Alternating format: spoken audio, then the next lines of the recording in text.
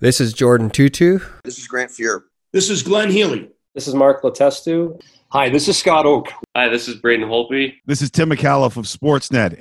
Hi, everybody. This is Darren Dreger. Welcome to the Sean Newman Podcast. Welcome to the podcast, folks. Happy Monday. Hope everybody had a great weekend. Man, it was a beauty. The sun was shining. Kids out playing. We had a comedy show in Hillmond Saturday night, and certainly getting together with some people, sharing a couple Pilsners and a whole bunch of laughs. It was healthy for me, healthy for a lot of people, I think. That's been something missed dearly over the past couple of years, as we all know. And to get everybody back out and together and then have some good comedians that had some pretty good material, I'll say, and shared some laughter. It was a good time.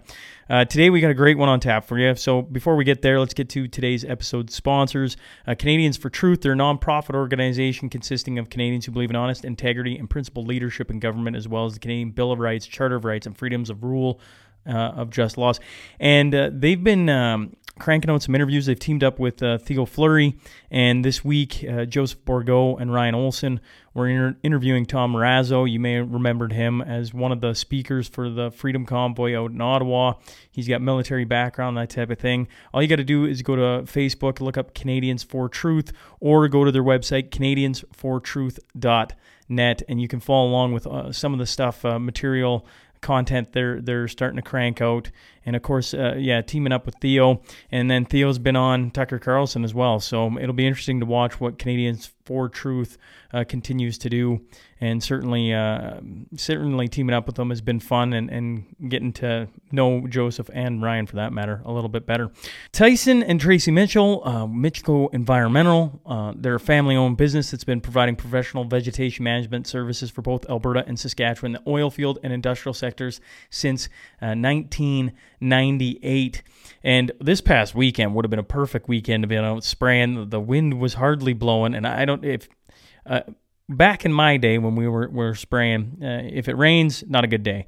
If the wind is a howling, which in this area, Western Canada in particular, you have more of those windy days than we care to admit.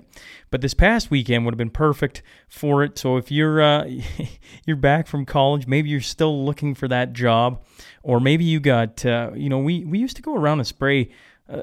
Obviously, oil field is a ton of work, but when you're in the commercial sector of cities and that type of thing, if you got problems with weeds and you need some service, you need some spraying done, Mitchco Environmental can help you out. 780-214-4004. If you're still looking for a job, of course, they're always ready to hire good people. So if you're interested, reach out. Or if you just want to find out a little bit more about them, go to mitchcocorp.ca. Clay Smiley and the team over at Prophet River, as these they are the major retailer of firearms, optics, and accessories serving all of Canada. And I was going to say, as these this scenario keeps going on with handguns now and everything else, Clay and the team over there, they're the experts. They're going to let you know what you can and cannot do. They're going to know all about the paperwork, that type of thing. They're staying up to date on legalities that just seem to be, as just a minion on this side, Trudeau declares one thing immediately, and I go, you think that means, okay, everything is done. Well, stop into Prophet River if you got questions. They're here in Lloydminster, or go to prophetriver.com, and they can get you sorted. They help, have been helping Canadians, since 1994 with the legalities of firearms here in Canada. Of course, ProphetRiver.com, that's where you're going to find out all your information. They are the major retailer of firearms, optics, and accessories serving all of Canada, and there ain't no one better than Clay Smiley and the team over at Prophet River. Gartner Management, there's a Lloydminster-based company specializing in all types of rental properties to help your needs. I was in the Timber Cafe today at... I was in the Timber Cafe at Home Hardware today with the kids, and it was, it was late morning, and... the reason I'm bringing this story up is Wade walks in, right? Wade Gartner walks in, and I got the kids ice cream, and I don't know. I was having a dad morning, dad rules, and Wade walked around the corner, and he's ice cream, eh? And I'm like, ice cream, Wade, ice cream. That's besides the point. Fun little story. If you're looking for space in town. You're looking for an office, maybe you got multiple employees, give Wade a call, 780-808-5025. He'll get you hooked up. Now, this is a new one. I got a new sponsor for the Tale of the Tape. I'm excited to be teaming with Hancock Petroleum, so bear with me as we iron out the kinks of a new Tale of the Tape. But let's get on to the Tale of the Tape, brought to you by Hancock Petroleum. For the past 80 years, they've been an industry leader in bulk fuels, lubricants, methanol, and chemicals, delivering to your farm, commercial, or oil field locations. For more information, visit them at hancockpetroleum.ca.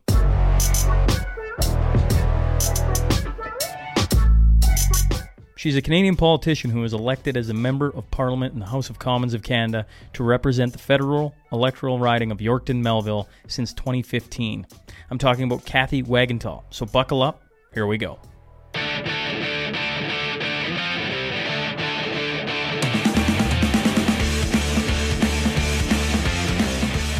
Well, welcome to the Sean Newman Podcast. Today I'm joined by Kathy Wagenthal. So first off, ma'am, thanks for hopping on with me. I'm glad to be here. Thanks for having me. Now, you're the MP for Yorkton-Melville, a good Sasky girl. But for the listener, I was just joking with you before I started. Like, I'm wading into, I'm dipping my toe in these waters and just trying to, the last 2 years has really thrown a lot of things on its head. And so I feel like I owe a service to not only myself, but to anyone who listens to me. To get Kathy yourself to explain a little bit of your background, and then maybe we'll slide into the recent events and we'll see where it goes from there. All right. Well, I am a member of Parliament, been since 2015. This is something that was a little tiny spark in my life way back when I was grade 6. That happened to be Canada's centennial year. And I got this great little book about Canada and how government worked. And I thought, wouldn't that be something to someday go there and be part of that? Obviously, that was mega years ago, but over time, I had an opportunity to get involved in politics as a volunteer, local EDA, that type of thing. I'm an experiential learner and took on every job I could. Realized that, wow, if you want to do this, you can take a crack at it and work hard and possibly end up there. And I lost the first time in a nomination race by 4 votes on the first ballot. And yeah, and people said, oh, God doesn't have that for you, Kathy. That's not his plan. I went, no. I hear him. He's saying, seriously, like, Kathy, 4 votes. But anyways, we ended up moving home to Saskatchewan. My dad got very ill, and I had an opportunity to run again in a rural riding, and love it. So a real privilege to be a member of Parliament, like drinking from a fire hose. Often, but and I love the job, but of course, the dynamics of these 7 years have been unprecedented, I would say, in Canada. So, well, I would say that nothing could have prepared you for the last little stretch we've had. I would agree with you. Yes, for sure. Now, digging into some of your background, did I get it right that you were in Lloyd for somewhere between, I don't know, 6 to 8 years? Is that about right? 91 to 90, end of 97, I think we were there. Yeah, loved it. Loved being in Lloydminster. So I bring it up because obviously I sit here in Lloydminster. I grew up just north of town in Helmond on a farm there. And so, the first thing, well, not the first thing, but I'm reading your bio and I'm like, does that say Lloydminster? I'm sure it does. Yes, it does. I'm like, I wonder what on earth brought you to Lloydminster? What brought you to Lloydminster? What took you around to all these different places? Oh, my long story short. Got married my high school sweetheart. Met when we were 15, 16. Marty's always had a love for the church and for ministry, and someday was going to do that. He's also an entrepreneur, so we spent our first 10 years in business doing different things. And in the early 80s, our business was doing well. We decided to buy out our partner. And that was, you probably don't remember this, but that was the previous Trudeau's time in government, which was very tough on the West. And long story short, instead of him going off to college and seminary, with all this money we were making, everything tanked and we lost everything. So we took off to college and seminary. This you can do in Canada, you can lose everything and come back. And with 3 small children and $500 to our name, and didn't have jobs yet, took off to college in Edmonton, college and seminary there for 6 years. I got to run the athletic program there, which was, I loved it. And then our first place that he went into ministry was in Lloydminster. We planted New Life Community Church that is in town there. So, yeah. In- So our kids Interesting. loved it. Well, Great. I always love hearing bits to the listener who has been following along since the beginning, which, geez, I believe you're going to be episode 277. So, over the course of 3 years and change now, if you've been following along, you've definitely heard lots of different pieces. And one of those pieces is I've been doing archive interviews. I worked with the Lloydminster Archives, and we went around and we interviewed people anywhere from, I would say, majority of them were mid 70s to early 90s. And you get to hear all these different stories of how people came to Lloydminster and what events shaped their lives. So when you bring up the 80s, if you'd asked me a couple of years ago, you're right. I was born in the 80s, 86 to be exact. And so my formative years were, well past, or I guess on the horizon from when Trudeau was in. But since doing this podcast, I've learned and heard a ton about the 80s. You were not the only family to lose a business during the 80s. And those were some extremely tough years. How did you, you mentioned $500, no business, 3 kids. How old would your kids have been back then? 2, 4, and 5. Whew. To give you an idea, I got 6, 4, and 2 right now. So There you go. I go all the way back. Those must have been some stressful times. Well, if you want to get into it a little bit, my husband is a man of faith.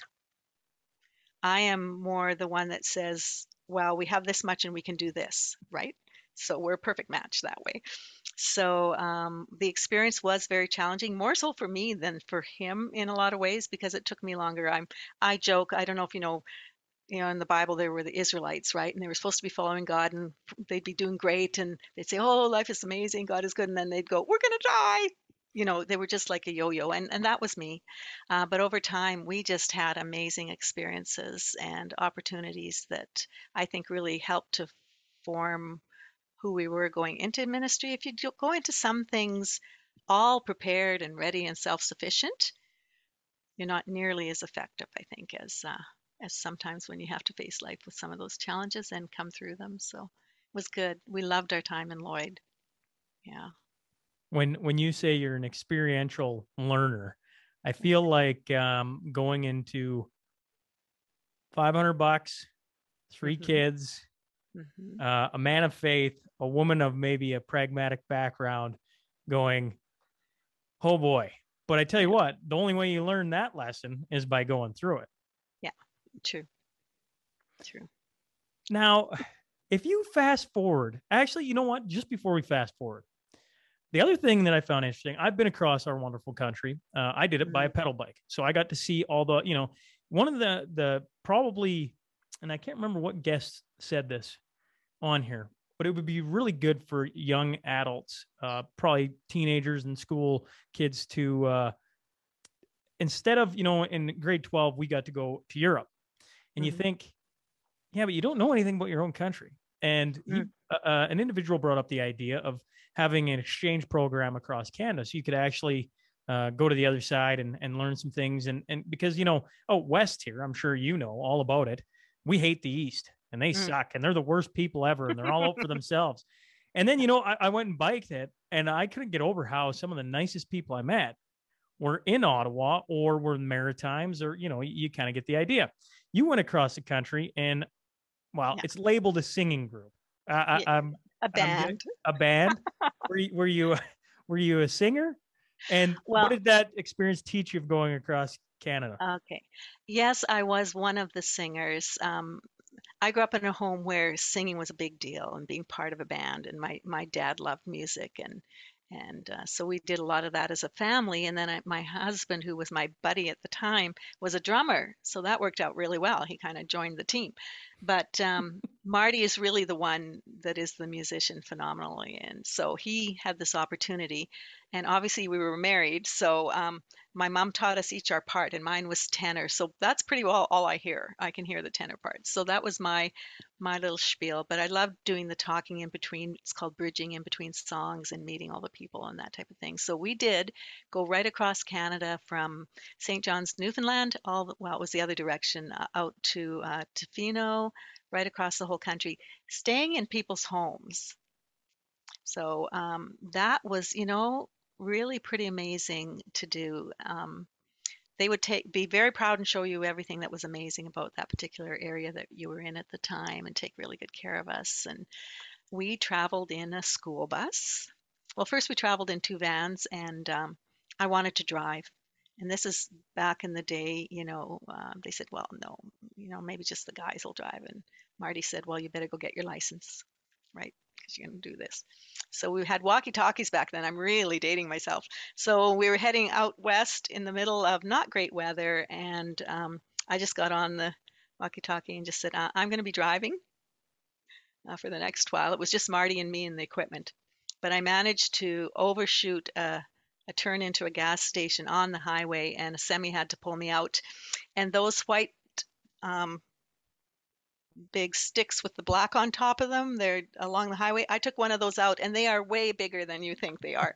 And I got to carry it all the way to the West Coast. They thought that was pretty funny, but anyways, so we did schools and coffee houses, a few bars along the way, and churches, and just shared life's values and our faith with, back then school is so different now, right? Because they'd have a whole assembly and everybody would come in. In Newfoundland, their student council president introduced us, and the whole room, the whole gym is just laughing, and we're going, well, what is he doing that's so funny? Well, we didn't realize he didn't sound like a Newfie at the time. He sounded like us. So he was actually mocking. Apparently we have an accent. I don't know. But yeah, a lot of fun stuff that we did through the course of just that one year. We traveled right across the country. And all it did is make you want to do it more, which I can attest to you saying it is unbelievable. This country is phenomenal. So yeah. Well, right. You fast forward the clock to now you've had to, whether you wanted to or not, Mhm. you've been making that trip a few different times, because as a lot of Canadians know, there's a group of Canadians that can't fly, Mhm. can't train, can't bus, um, Yeah. walk us through how this last, sure, a week ago, and we'll get to that, but like the last little bit since Trudeau basically said, No more. no more. Yeah. Your job relies on you being in Ottawa, which, if you're in Ottawa, isn't that big a deal. But as we know out here in the prairies, that isn't exactly, even if you can fly, getting to the airport, flying that distance, blah, blah, blah, blah, blah. Yeah. You Yeah. look into the math of how many hours are spent traveling, being in an airport, et cetera, et cetera. Before this, it was difficult. Now I don't know the word. I'm sure you have one. Well, yeah. Well, with what's happening with the airports right now, I kind of think it's good to be driving. No, it's not that good. But yeah, I went home every weekend. I love being home in the riding. It keeps you grounded, and it's where your people are, right? So I would spend 20 hours altogether from this door to my home, and then getting back on a weekend. So fly out on Friday, and then you'd have to come back on Sunday to get back in time for Monday. So basically, in a rural riding, or I could land at the airport in Regina.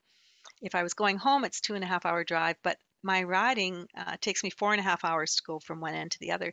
And that's something I hadn't calculated, is that if I'm in my riding and doing events, I'm not going home on the weekends. So Marty calculated, he does all my driving. We're kind of a team in a lot of ways. So everything, um, we, we maybe got home and slept in our own bed 5 times in the course of a session on a weekend, because you go where you need to go. And then now, obviously, it's really important for me to be home, but it's also really important for me to be here. And he has made it impossible for me to do both. So driving out takes me 3.5 days to get from Esterhazy to Ottawa. We go to Winnipeg, so drive to Winnipeg for me to get a rental car to drive the rest of the way. And that meant driving here and dropping it off until this last time around. Our supply chains, everything is such a mess. The car rental businesses won't let you take a vehicle out of province and leave it out of province anymore. So my husband had to take a week off work if I was going to get here to drive me here, take a day to sleep, and then turn around and get this car back to Winnipeg. So that gives you an idea of how crazy it is. And even to go home for an actual break week, I mean, it takes me 6-7 days to go each direction, or to go and come back. So it's hard. It's hard to get done on the ground there what I want to do. And of course, I'm here, but I'm not allowed in the precinct anymore, or I wasn't, and now I'm not again. So I haven't been in my own office here on the Hill since last October. I'm not allowed in my own office. Not allowed to attend committee meetings, stakeholder events, be in the House of any of that is so crucial to doing my job. So all of us were living on Zoom for a while, and I voted against it, going back to the virtual this time around. It's not my preference by any stretch, but I guess I'm grateful I can at least still participate in that way. Yeah, I think for a lot of, I don't know, us blue collar folk, there was a stretch there right around the time frame you're, basically you're told you're not allowed in, that people were being shuffled out of jobs, here in Alberta. You talk about the healthcare workers, you can talk about CNRL, you can talk about so many different ways that people have really been backs pushed up against the wall, do this or else, which goes against so many things in so many different legal documents. It's not even funny to bring up. What I find interesting in this, in your case, and I mean it from a sense of like sympathy, I guess, is like we've seen it down the lower ranks of society, and not to put government on a high pedestal by any stretch. Please don't. But now it's at the level of the highest, government. You're paid to represent a group of people from your riding that, in the best of days in Canada, to get across to Ottawa and everything else is a challenge. And now it's like a monumental task. You left out, when you're driving, it's only like a month or two ago where the road from, I'm going to say, Winnipeg to probably like Sudbury, that is some stretch you're going through. So not only is it dangerous and everything else, limited daylight, and this isn't drive 3 hours one day, take a break. We're talking 12-hour days, and you really got to be motoring. You've had to, it's interesting to watch this play out at the highest level. I'm waiting for the House of Cards to fall and just be like, mandates are off. Let's move on with life. At some point that has to happen. I guess I'm just curious your thoughts on that. Yeah, well, you're right. I mean, this has been going on for a very long time, and what I'm going through is awful. What my constituents have gone through and Canadians have gone through, where they have been coerced, or basically, I mean, I'm hearing about it all over, even more now. People are amazing in responding to me, and saying, I can't believe I was told do this or you don't have a job.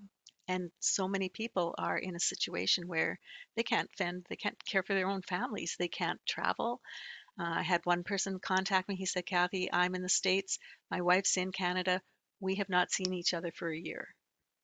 Like, this type of thing is just insanity. And I mean, when they made the decision, the Board of Internal Economy made this decision, which all parties are on, but of course it's weighted heavier with government, so they control what the decisions really are.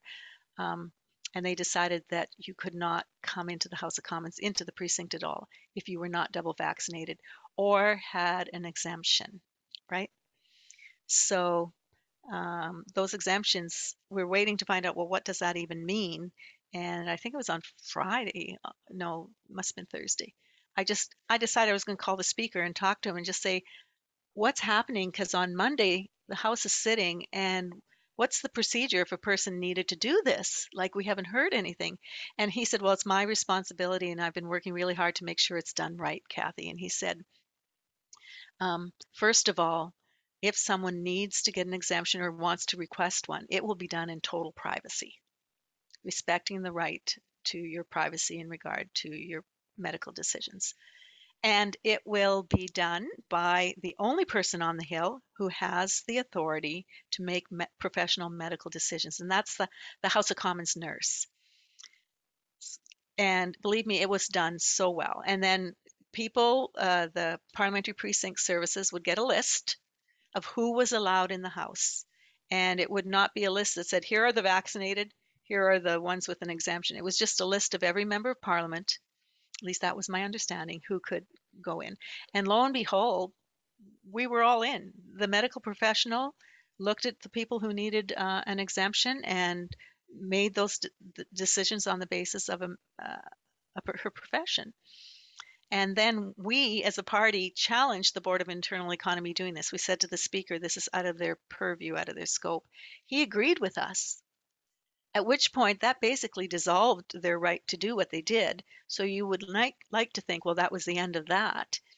But unfortunately, the Prime Minister then brought it in as a motion in the House of Commons and was supported by the other parties. And it was to bring back virtual, which they all love not being in the House. Like, the amount of people who are not there is ridiculous. But they did that, but they tagged on this exemption thing and made it impossible to get one, quite honestly.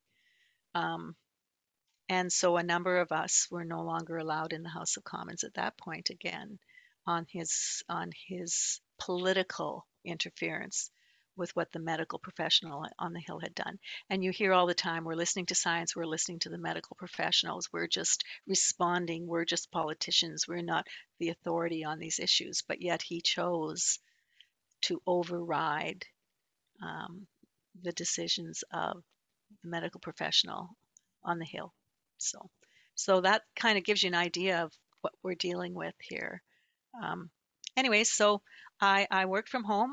It was winter. You're right. Before go we ahead. go, well, I sorry, I wanted to let you finish up with No, that's that. fine. You know, so many Canadians, specifically coming from the West, I feel like a lot of Western Canadians go, I hear that story and I just go, I can't imagine being part of the Liberal Party and watching this go down and being like, this is getting really strange. Like, this has been a little, testy couple of years, and every day that goes by, it just gets a little more. But you talked about how so many people, like you're saying, actually there, it's pretty empty then. For a number of months, the only person in the House of Commons was MP Gerritsen for the Liberals. They were all staying home and working from home. And I love working from home too, but not on Zoom 24/7, I'll tell you that. But I just told people here when I did my little scrum, I just said, there is no way, and I know because I'm a multitasker, you get doing a number of things while you're doing what you know, right? And I said, there is no way that our public servants are anywhere near as efficient as they should be working from home. And we experienced that in our office, all these delays with immigration, with Canada Revenue Agency, all of these things, it is because of this new approach to working away from home, and they have not come back, and they're not intending to, which is not in the best interest of Canadians. Right now, if you need something done by Canada Revenue Agency, the person that you're working with, we're only allowed to have 5 calls in at a time out of my whole office because they can't handle it. So for a long time there, when everything was shut down, they would get turns to come back to the building. You need paperwork, you need information, and they'd get the paperwork they need for their files they're working on. If they went home and didn't have something they needed, they would have to wait till it was their turn in the queue again to go back to the building to get what they needed. Like it's just inefficient, like extreme, destroying our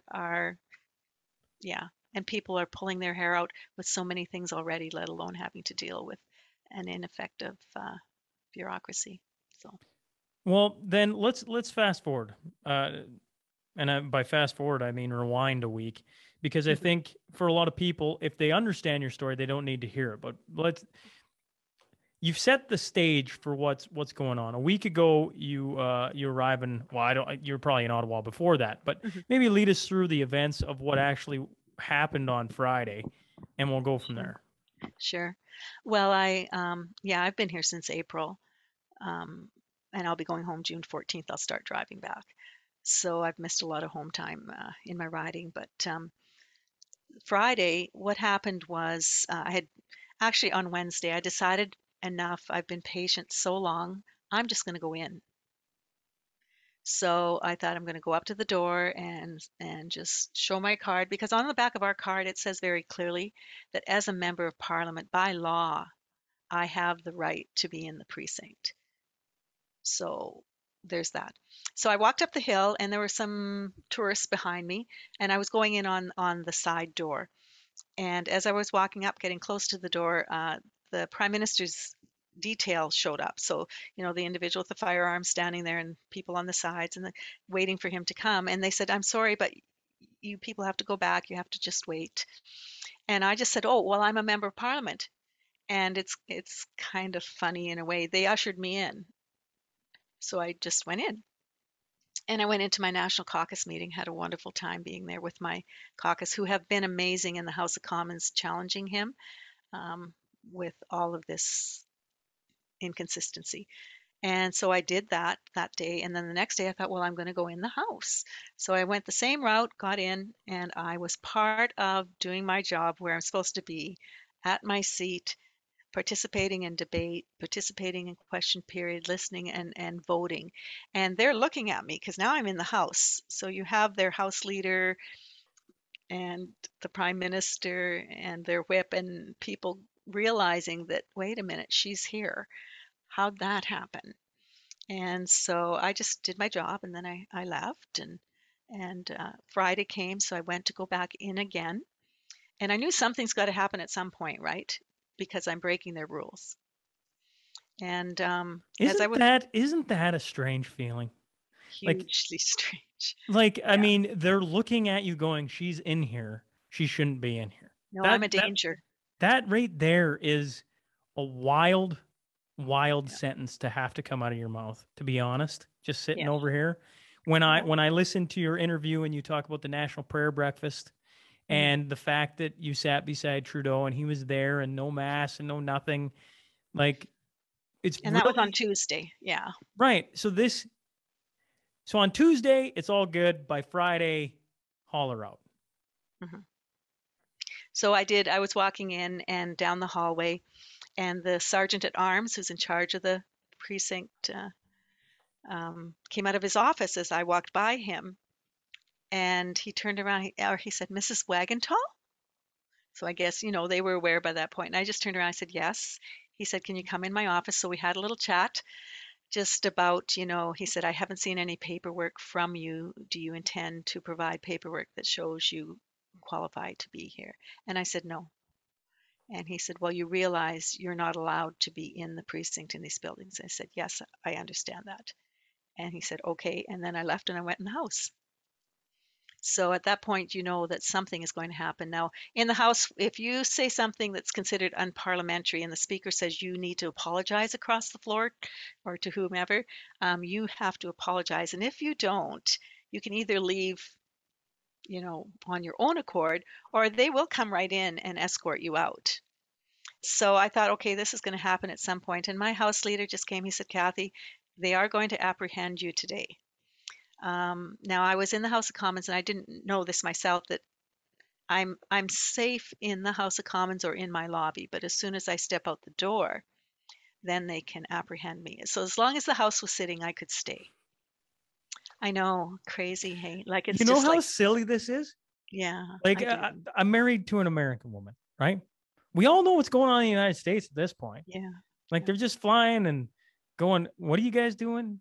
This is absurdity. This is absurdity at this point. I apologize. You're staring at me as I'm shaking my head. Carry on, because I do want to hear the end of the story. I keep hearing it. I'm going, Kathy, we're getting into further insanity here. Yeah, it is. And so, anyways, long story short, I could have stayed for the whole day, but I also had committee in the afternoon. And I've been on Veterans Affairs Committee for 7 years. I love it. I'm passionate about it. We're doing the final report on service dogs for veterans. And I had things that I wanted to say and participate. So I decided I need to go to committee. Now, I don't mean go to committee in the committee room. I mean, go to my apartment and get back on Zoom, right? But I didn't want to miss it. And quite honestly, saying I was going to be apprehended, I didn't know what that meant. Are they going to handcuff me? Am I going to be taken down to a police? Like, how does this work? And will I miss my committee? So I decided to just leave at that point. So, because I was determined to go home and be part of my committee. And as I went out the door, two of my friends, they said, we'll walk with you, just kind of create a bit of a diversion or something. I don't know, but they were very good just to support me. And we went out the door. And of course, there's always these people do their job and they're wonderful. Like, I am grateful they're there. But this particular day, of course, right outside the lobby, they're there and he has his phone and he's looking. And then at the stairs, we go down, there's more there and they're looking at their phone and trying to find me. And out the door, nobody picked me up. And it sounds funny, but I mean, I have 4 pictures over the course of time in this place and I don't look like any of them. Even the one that was taken this last campaign, it's just, I don't know. So they missed me. But then as I walked down the hill, the sergeant at arms was halfway down the hill. He knows my office is at Confed and where I park. And so he apprehended me at that point and walked me down the hill to make sure I didn't go in my office, him and, a couple other people on the edges.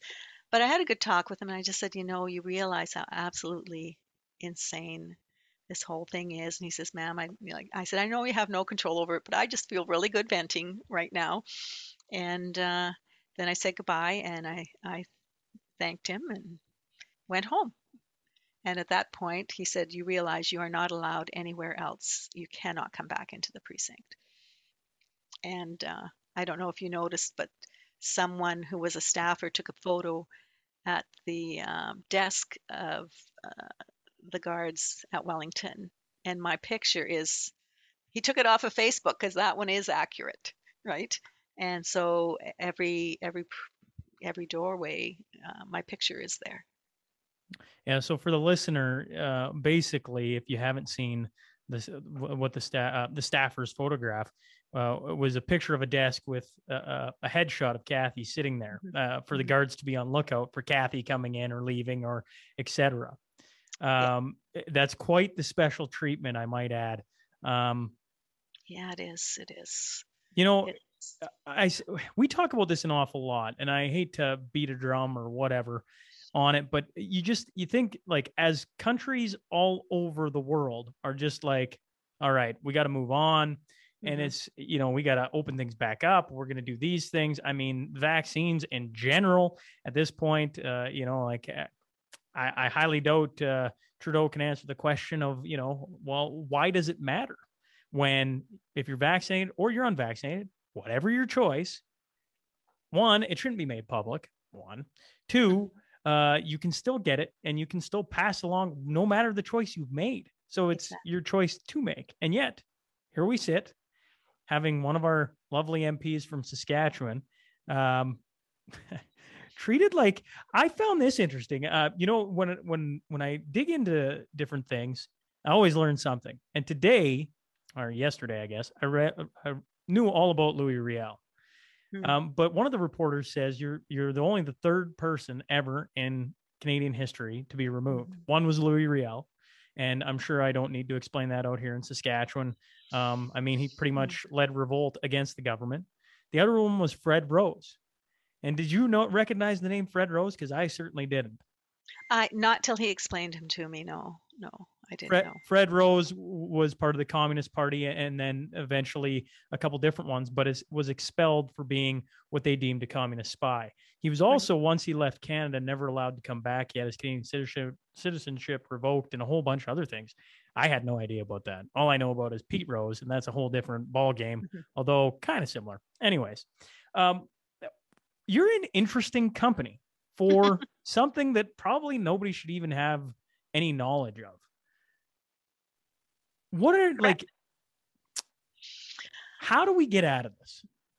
How do we get out of this? Well, that's a really good question. People are so frustrated right across the country, hurt and abused, really, and coerced in a lot of ways. Not everybody, what I love is right now in Ontario, in Ottawa, you can be masked, you can choose not to mask. I can tell when people are choosing to make sure they're social distancing. That's all, an individual's choice, and we're all good with it. And life is going on everywhere except in the House of Commons in the precinct on the Hill. When the convoy was downtown, it was poor, Ottawa. Well, we know how we're finding out more and more how, you know, disconnected this government was and what they were claiming versus what the truth was on that too.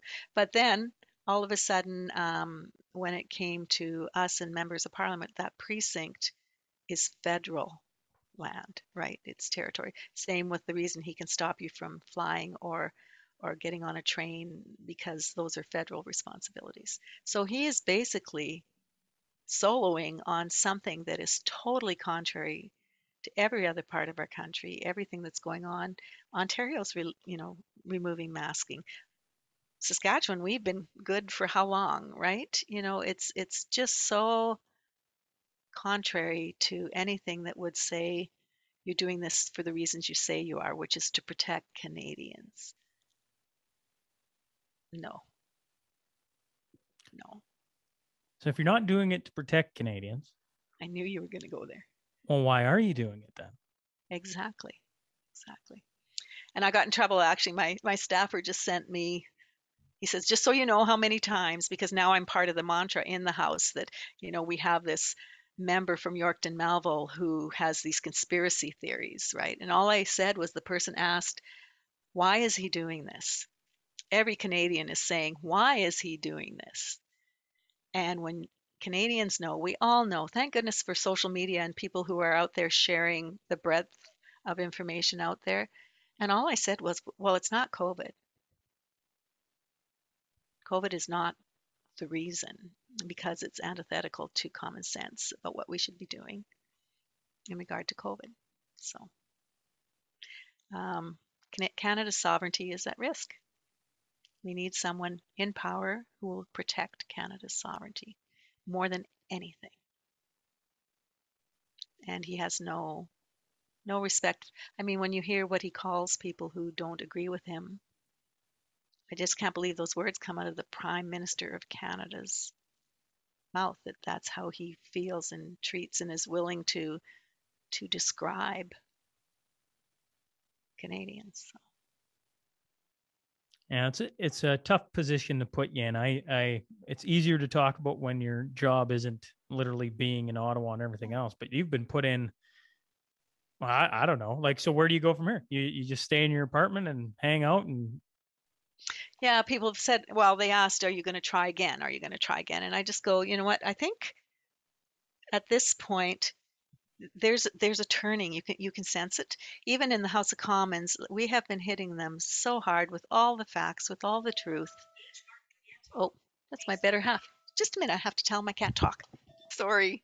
No, this all is good. Real life, no, right? No, this is all good.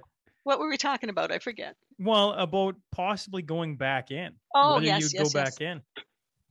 Well, clearly at the moment, I wouldn't get in anywhere. And I mean, they're determined to enforce what the Prime Minister is requiring, right? But today in the House of Commons, it's come out that the majority of his caucus have been pushing to end these mandates. He has a medical doctor who has been challenging and saying, here are the reasons this has to end. And yet he's not listening to them. I heard that about the firearms legislation too. This is something I'll say for Saskatchewan, because I go home and it's true. You hear, oh, it's the East versus the West, right? And I said, I got to tell you guys something. Having gone to Ottawa, Ontario is a huge province. And a lot of it's rural, and they grow stuff. And they do things just like we do. And everything we're suffering with, they're suffering with too. Okay? It is more of an urban rural issue in Canada than East and West. Plus, I have a son-in-law from Prince Edward Island, and he hates it when we call Ontario East. It's, it's not. It's not. But anyways, so it's I don't know about going back in. I'm prepared to continue to do whatever I can to make a difference on this issue, but it's turning on him. It is turning on him. I don't see how he can move ahead. We're hearing the rumors about, oh, there's this other variant that's coming in the Seventh wave. fall. Seventh Right, the wave. Yeah. seventh wave. And in the House, Adam, he keeps saying, well, and you should be making sure that everyone is double vaccinated and has that booster. We're going to need that booster. And they may very well change, the term vaccinated again to mean something different, which means you're not vaccinated unless you have 3 shots, right? And if you look at the numbers, that's a lot of Canadians that would then fall into the unvaccinated Well, I group. mean, they did that in Israel, right? Mhm. Israel was one of the first countries where they changed the definition of fully vaccinated from 2 to 3. I remember when it happened and being like, oh man, Matt, like that is, Yeah. oh, and here we sit. And honestly, there was a time in Alberta when they talked about it. So it's not like it's this crazy out there idea. It's already been tried in the world, and here in Canada, it's been talked about more than once. So it shouldn't surprise anyone listening. I don't think that's even a comment. I think just at some point here, like the representatives of government have to step forward, whether the leader of the country wants or not. We're it's always the naked emperor, right? Like nobody wants to tell him. It's like he doesn't want to listen. He doesn't want to, but it's like, this is wild. Like we're getting into just, I can't imagine being one of your colleagues, Kathy, and actually standing there and being like, so she's the notorious Kathy Wagenthal now? Like, is that what we're doing? Okay, sure. Right. Like we're going to escort her out. We're going to have all the guards worried about that. Like that's our biggest concern at this point and stage of the game. It must be, I don't know. We're pulling our hair out. That 2 swords length that is between the opposition and the government. There's a reason for that. Like it just, it's very, very difficult, especially now with this official coalition that's going on. We are, it's not easy, but that the public opinion is so crucial. It's one thing, it has turned because those that are vaccinated, and I have family and friends who have been severely impacted by COVID. So I'm not belittling it in any way. I mean, I've had flus where I thought I was going to die. Like it's just, some of those viruses can be nasty. really, really nasty, right? Yep. But when you coerce your people, I have a young man who got COVID and he was so sick, but he survived it. He was told basically to stay home and go to bed kind of thing. So there's no sense of let's do everything we can to help Canadians deal with this rather than wait till they're in the ICU when you are facing far more serious circumstances. But he had it and came out of it and therefore has immunity, right? But this prime minister would give no credibility to natural immunity. This is our amazing human bodies that know how to take care of us. But you had to be double vaccinated. You could not in any way even look at whether you were had natural immunity or not. So he faced what a lot of young people faced in this country, and it makes me so angry where, well, if you're not vaccinated, you're a danger, so you can't go to university and you can't travel. And a lot of, yes, the numbers are high that chose to get vaccinated, but why did they choose to get vaccinated, right?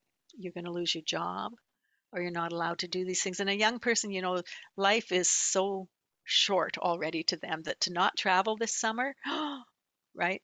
And he had 2 of the worst reactions after he did that. And that's another thing we're not doing as a country is properly tracking what's going on.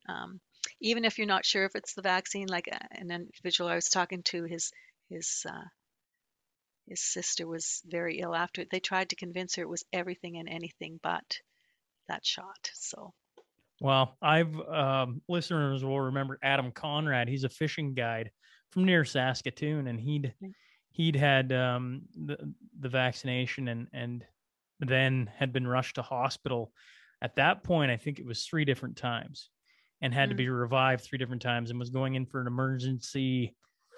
Oh man, it was a heart surgery, Mm-hmm. and I forget what it was. Anyways, and it was directly related to having the shot. Now, does that mean everybody had that problem? No. Like I mean, no. I all we have to do is open our eyes and look around and realize this isn't the zombie apocalypse of everybody dying.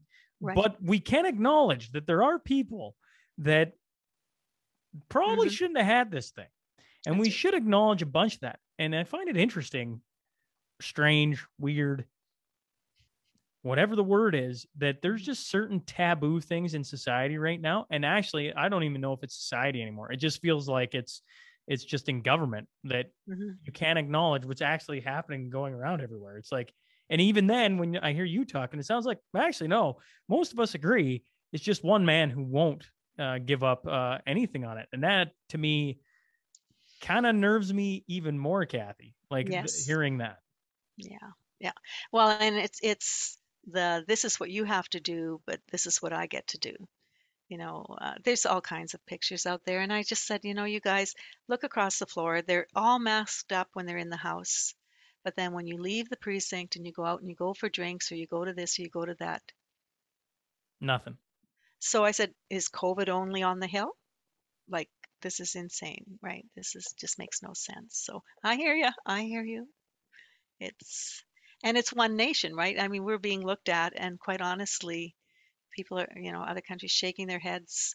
Well, I'm not sure what they're doing, but we've lost our way. There's no question, and we need to get our country back. I agree. Well, I Yeah. appreciate you giving me some of your hard-earned time. Mhm. I know it's getting to the later hours there in Ottawa right now as I stare at the time. Mhm. If you'll give me a few more moments, I guess I'm curious. There's multiple things, layers that I'm sure would take their own podcast to talk about, but we'll see where it goes. Anyways, you bring up service dogs for veterans. Mhm. I guess my brain just immediately goes, okay, we don't have that before, or why do we want it now? Or, Mm. and you're on the committee for it. Right. Right. I'm curious, why service dogs for veterans? Well, they're service dogs. We've discovered that there's a lot of ways that they make a huge difference in a veteran's life. They're used to team, and to have a dog. Well, they find even just in hospitals or schools or wherever, there's something about that relationship, and they can be highly trained to meet the needs of a veteran. They'll watch their six, so people who've been in theater, they're always aware, right? They're hypersensitive. And so the dog just is that extra person looking the other way, because you can't look to the back and the front at the same time. And they work with them long enough to where they can eventually, I mean, a lot of them don't even get out of their home. And it enables them to get back out into society. They can know when they're stressing in the middle of the night. They can tell them when to come take their medications. They're just amazing. What they're finding too, and amazing research is being done in Saskatchewan at both of our universities with dogs from Odemius, who is a dog provider. Chris Loans, who is running it, kind of the spearhead of it, worked with the RCMP dogs, which is a totally different dynamic.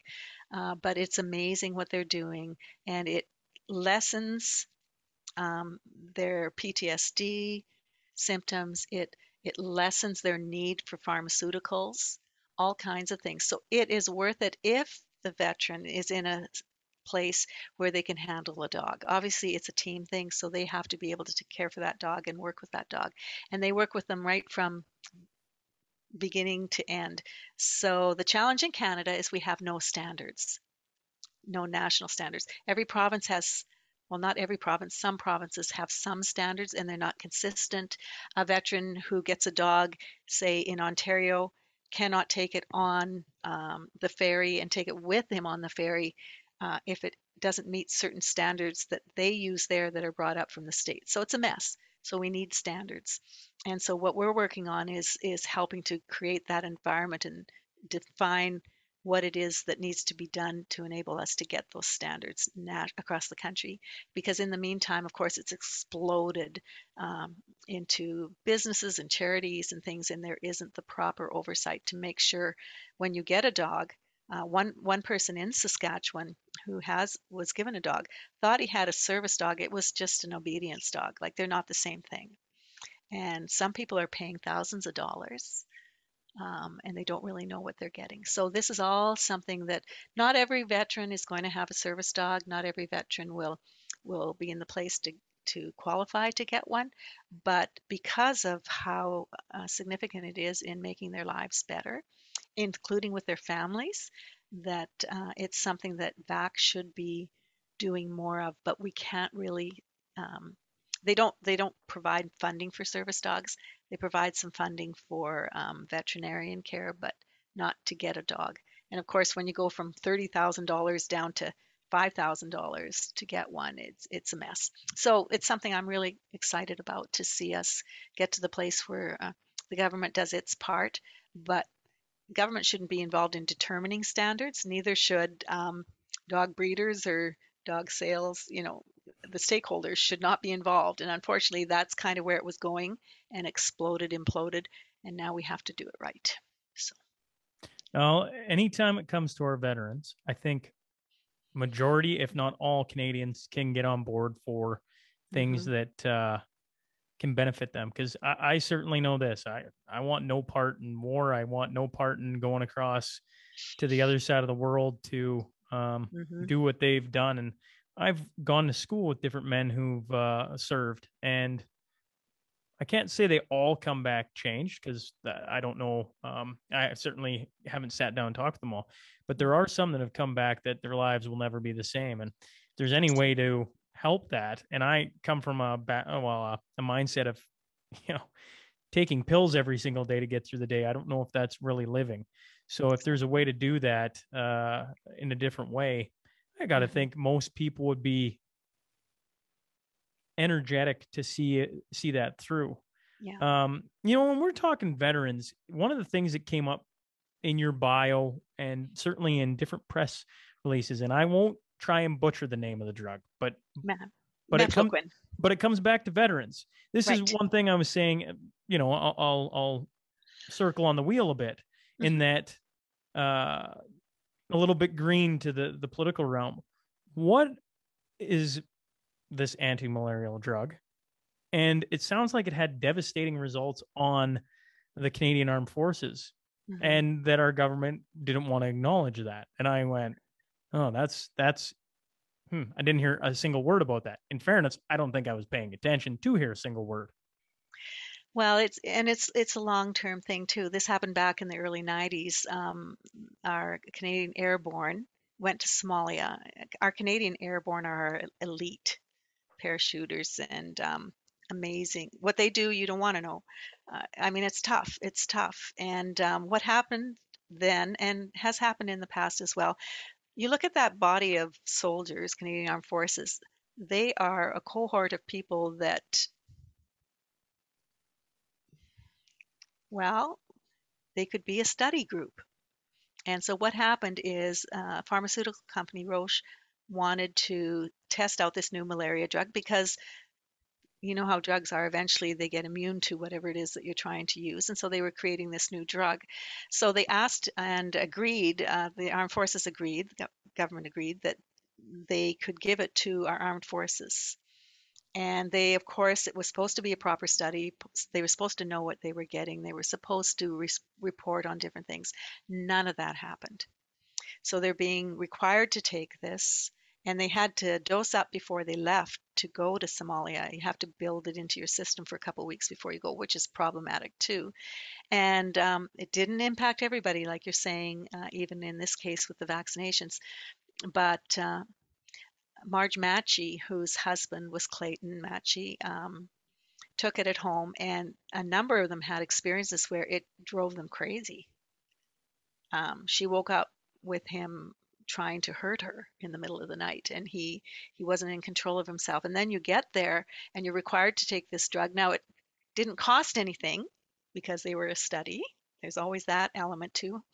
And the other medications for malaria cost, $3, $6 per pill.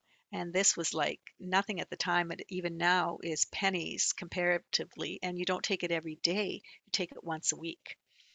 And so a number of them over there, they would call it whatever day it was that they had to take this. It was Freaky Friday or Wacky Wednesday, whatever day they had to take this particular drug.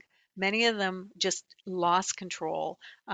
They'd end up outside the wire with their guns loaded in their underwear and wake up like they were just a mess. Now, that regiment, I mean, they're a tough bunch, and there were other things going on they as well. But what happened is this young Somalian boy, sometimes they try to steal food and things, and so they put them in the compound to try to deter it and just say, we'll rough them up a bit.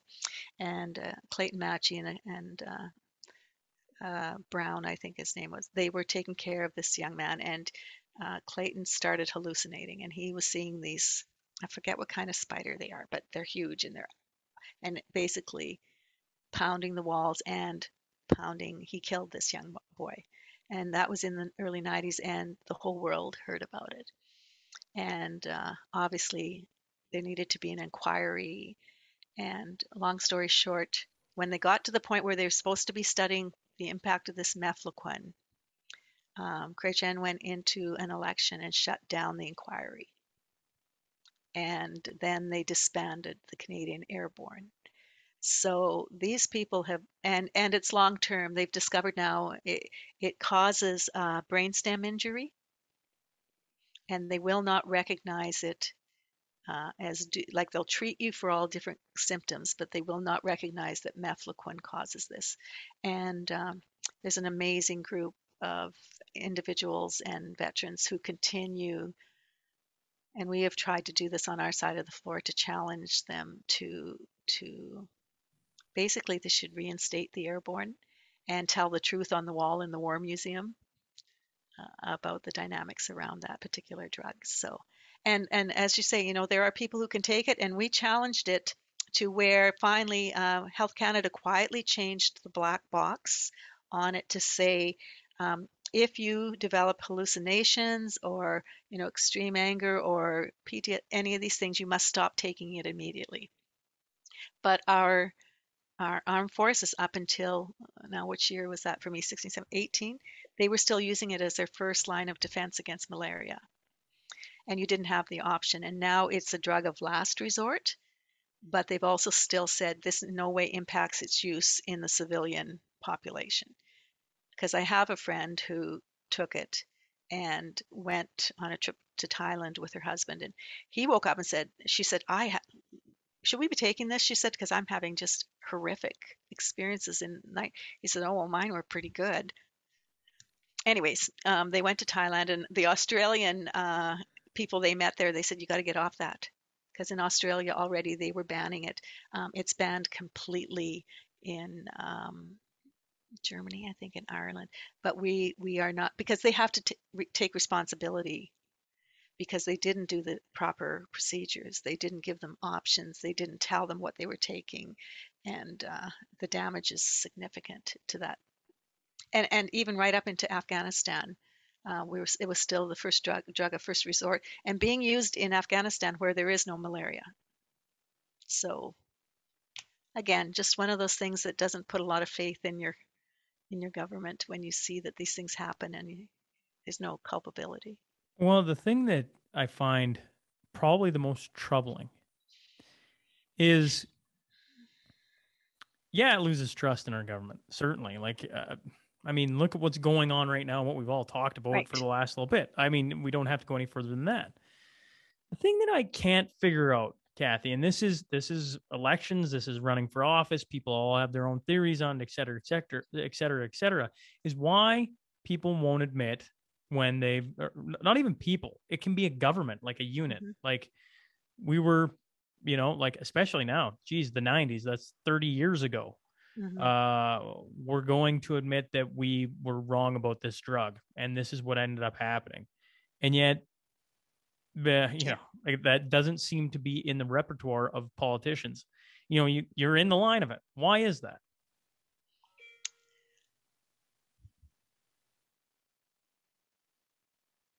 I don't know. Power, control, not if you admit wrong. I mean, it's interesting because even now, quite honestly, it does happen where, yeah, okay, you made a mistake. If it's a mistake, it's one thing. But if it's done with intent, right? You shouldn't be there. You should be out. Should never have done it in the first place. And so that's, I guess, I mean, it doesn't matter where you go, humanity sucks a lot of times, right? And that's what's happened in this circumstance. I mean, our armed forces, those guys and women are unbelievable. I couldn't do it. They're very good to me. I have members of parliament call me because I've been involved for a long time, and they'll say, this veteran called me. And I mean, you know, their language isn't as pristine. And when they get upset, they get pretty upset, and all this. And I said, oh, just let them talk. Just let them talk, And they'll say, oh, sorry, Kathy. I'm, whatever, it's okay. It's okay. So we don't, even the whole care for them, we all talk as Canadians, well, we want to take really good care of them. And the whole system is so convoluted and so set up to really function like a insurance program that I truly believe they have more sanctuary trauma, which means you get home and you think you're going to be cared for, and then you have to fight for every little thing. I mean, there are many that it's not a problem, but we have some very severely injured in various ways that are a small nucleus of the whole. Just take care of them, because I think it's costing us more. It's costing more to care for them. It's costing more in public servants. I mean, the those that try to help them as their first line of defense, like they're all exhausted. Why aren't we just doing what's best with far more of the benefit of the doubt? And I don't believe that we would have the issues even now with a lot of the apprehension about even joining the forces. So again, it's yeah. You mentioned you first your dream of becoming a politician or working for the government was when you were grade 6. Mm-hmm.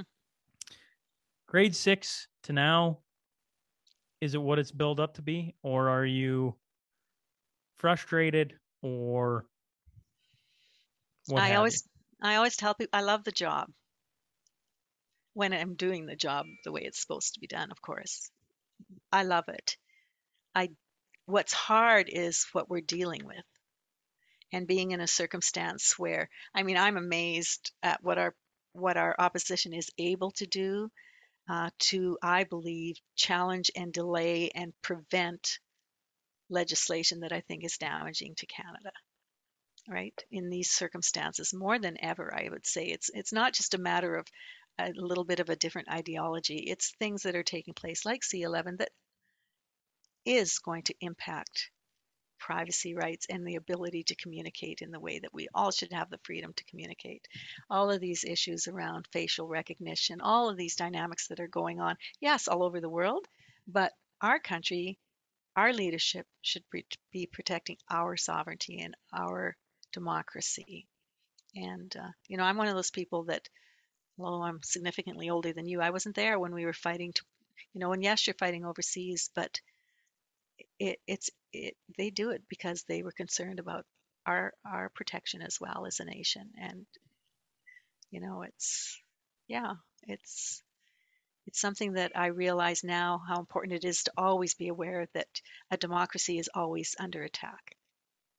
And it's when you're compliant or you're just you're blessed with it, but you don't even know how you got it or what's challenging it. And then we found ourselves suddenly just driven into this circumstances where And that's why the convoy was here. That's why Canadians were lining up all over the place with their flags.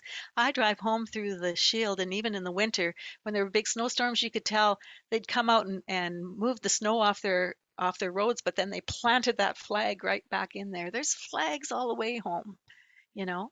It's amazing, but what it's taken to, and even though um, those truckers never got the opportunity, any of them, to speak directly with our prime minister. They made the difference across this nation. Look what we did to the world. Like, we blew them away, right? It was very cool. So we need more of that. And yeah. Yeah, I agree wholeheartedly. Before I let you go, we have a final question we do here. It's the final five brought to you by Crude Master Transport. Shout out to Heath and Tracy McDonald, who've been supporters of the podcast since the very beginning. Heath said, if you're going to stand behind a cause that you think is right, then stand behind it. Absolutely. What's something Kathy stands behind? One thing? Well, it can be multiple things. Sure. I stand behind getting our country back and removing this prime minister from power. I also stand for life. I'm concerned in the House of Commons, the direction that the previous Minister of Status of Women, she's not in the House anymore, coming to the House and standing up and saying it's so unfortunate that women still carry the biggest burden of raising children. And I just want to go, hello, our most precious resource in the world, and something that is so special that I think a lot of young women now are going, it's changing the mindset about the value of family and putting them first. And so that's something that's really important to me, that we protect the value of life right from conception to death. I'm very passionate about it. I don't believe that we should, everybody gets to make their choices, right? And I support that. I believe in free will, and I don't think humanity or government gives it to us. God gives it to us, and we get to make those decisions for ourselves. But the ability to communicate and talk and argue and debate in the public square, we've found out that there are a lot of things that, the media and the politicians have claimed Canadians are so divided on, that actually there's much of it where we are of the same mind. And I found that out personally doing my private members bills. A private member bill, literally, they put everybody's name in a hat and pull you out one by one, and whatever number you get, that's when you'll get to present something to the House that is something important that you think your constituents want to see, or the country needs, or something of value that may not even be in your party platform. It's that individual private members bill. And there's a lot of people there that have served 20 years and never had a chance to do one, because they never get through them all, even in a 4-year term. So if you're number 200 or 250, forget it. Like, you're just not going to get up. I've had 3. I'm on my 3rd one. Like, that's just crazy. So I would talk to people when I go to trade shows. I'd have my 3 petitions, one on firearms, because that's important, firearms, on palliative care is another huge issue in my writing. And I did one specifically on sex-selective abortion. And you find out that people, the majority of Canadians want access to abortion. But also the majority of Canadians do not agree with some of the dynamics of, like, sex-selective abortion, all these different things. Pregnancy When you talk sex-selective abortions, I assume you mean I find out I'm having a boy or a girl, and then after I find that chunk of news out, then I have an abortion. That's right. So it's not that they're wanting an abortion because of a child. It's the sex of the child. And people say, oh, how often does that happen in Canada? There's statistics, and we're a multicultural country, and people come with processes from their other countries where they assume certain things, and what do? If we do nothing, we're basically telling the world that we don't value men and women equally. Because if you're not willing to protect a girl in the womb, um, what does that say about you as a country, right? And it's interesting, with that bill, I had the full support across Canada of the Sikh and the Hindu communities because, those tend to be the ethnic communities that this would happen more in. But if we don't say when you come to Canada, you're coming to a place where these are our values, then that is not a good thing. And it doesn't reflect to the world that we value equality. So this is kind of the argument. And 84% of Canadians want a law that protects against that. But in the House of Commons, because of the way that it is currently, well, it's rigged because there's only one party in this country that I can run for as a person who believes in pro-life issues, and that is the Conservative Party. The others will not even let me run in a nomination race. So when you get into the House and you're trying to debate these things, we debated it for the first time in 15 years, right? But it's so negative and so contrary, and they're not representing Canadians anymore. They're So representing ideology. you can't. Well, you're expanding my mind tonight. So you're saying you can't run as a Liberal candidate who is No. pro-life. That doesn't exist? No. Now, No. to all my listeners who knew that, I apologize. This is where the Green Part comes in. You can't run in the Green Party, the NDP, any of them, if you're pro-life. No. Isn't that wild? Yes. That's not democracy. I mean, I should have the opportunity. And they used to, but with this prime minister, that became, and he grandfathered a few people in, but then. So that's a recent. That's Justin Trudeau. Yeah, his father basically, because he, during the whole Morgentaler case, and this is the thing, that Morgentaler case was about how difficult it was to get an abortion, and the Supreme Court ruled that yes, it was too difficult, but they also, Supreme Court Wilson said, however, you as legislators, the Parliament has a responsibility to determine protections for the fetus. But we never hear about that because the view is that this is, a woman's right to choose, and pro-choice. And the pro-choice movement supports my bill because 84% of Canadians, that is the majority of Canadians, and those that are, pro-choice are broad enough to go, okay, choice includes. And so the portion, that 16%, are ones that believe in abortion at any time for any reason. And then the pro-life group that I mean, their breadth is wide too. Is, no abortion at any time for any reason. And then there's the center that actually they agree a lot with parts of the pro-life movement. So the pro-choice people support that, but our House doesn't represent that, right? They, even my leader, when he's, the leader at the time didn't support my bill, he said, I'm pro-choice. And I just said, actually, no, you're pro-abortion at any time for any reason. And the pro-choice movement is going, what's going on here? Because it's becoming more and more extreme. And we're the only country in the world that's a democratic country that has no limitations. We have no laws in Canada because they didn't bring any in after that. And Prime Minister Trudeau Sr. Said, well, this isn't, you have to deal with your conscience if you choose to go ahead with this. And there's a lot of things where, he was not of the mindset. You can't say, as the Prime Minister does, that personally I'm pro-life. But, I'm not going to force my views on anyone. And I understand that. But there's all kinds of areas here where we do agree that we could set some parameters.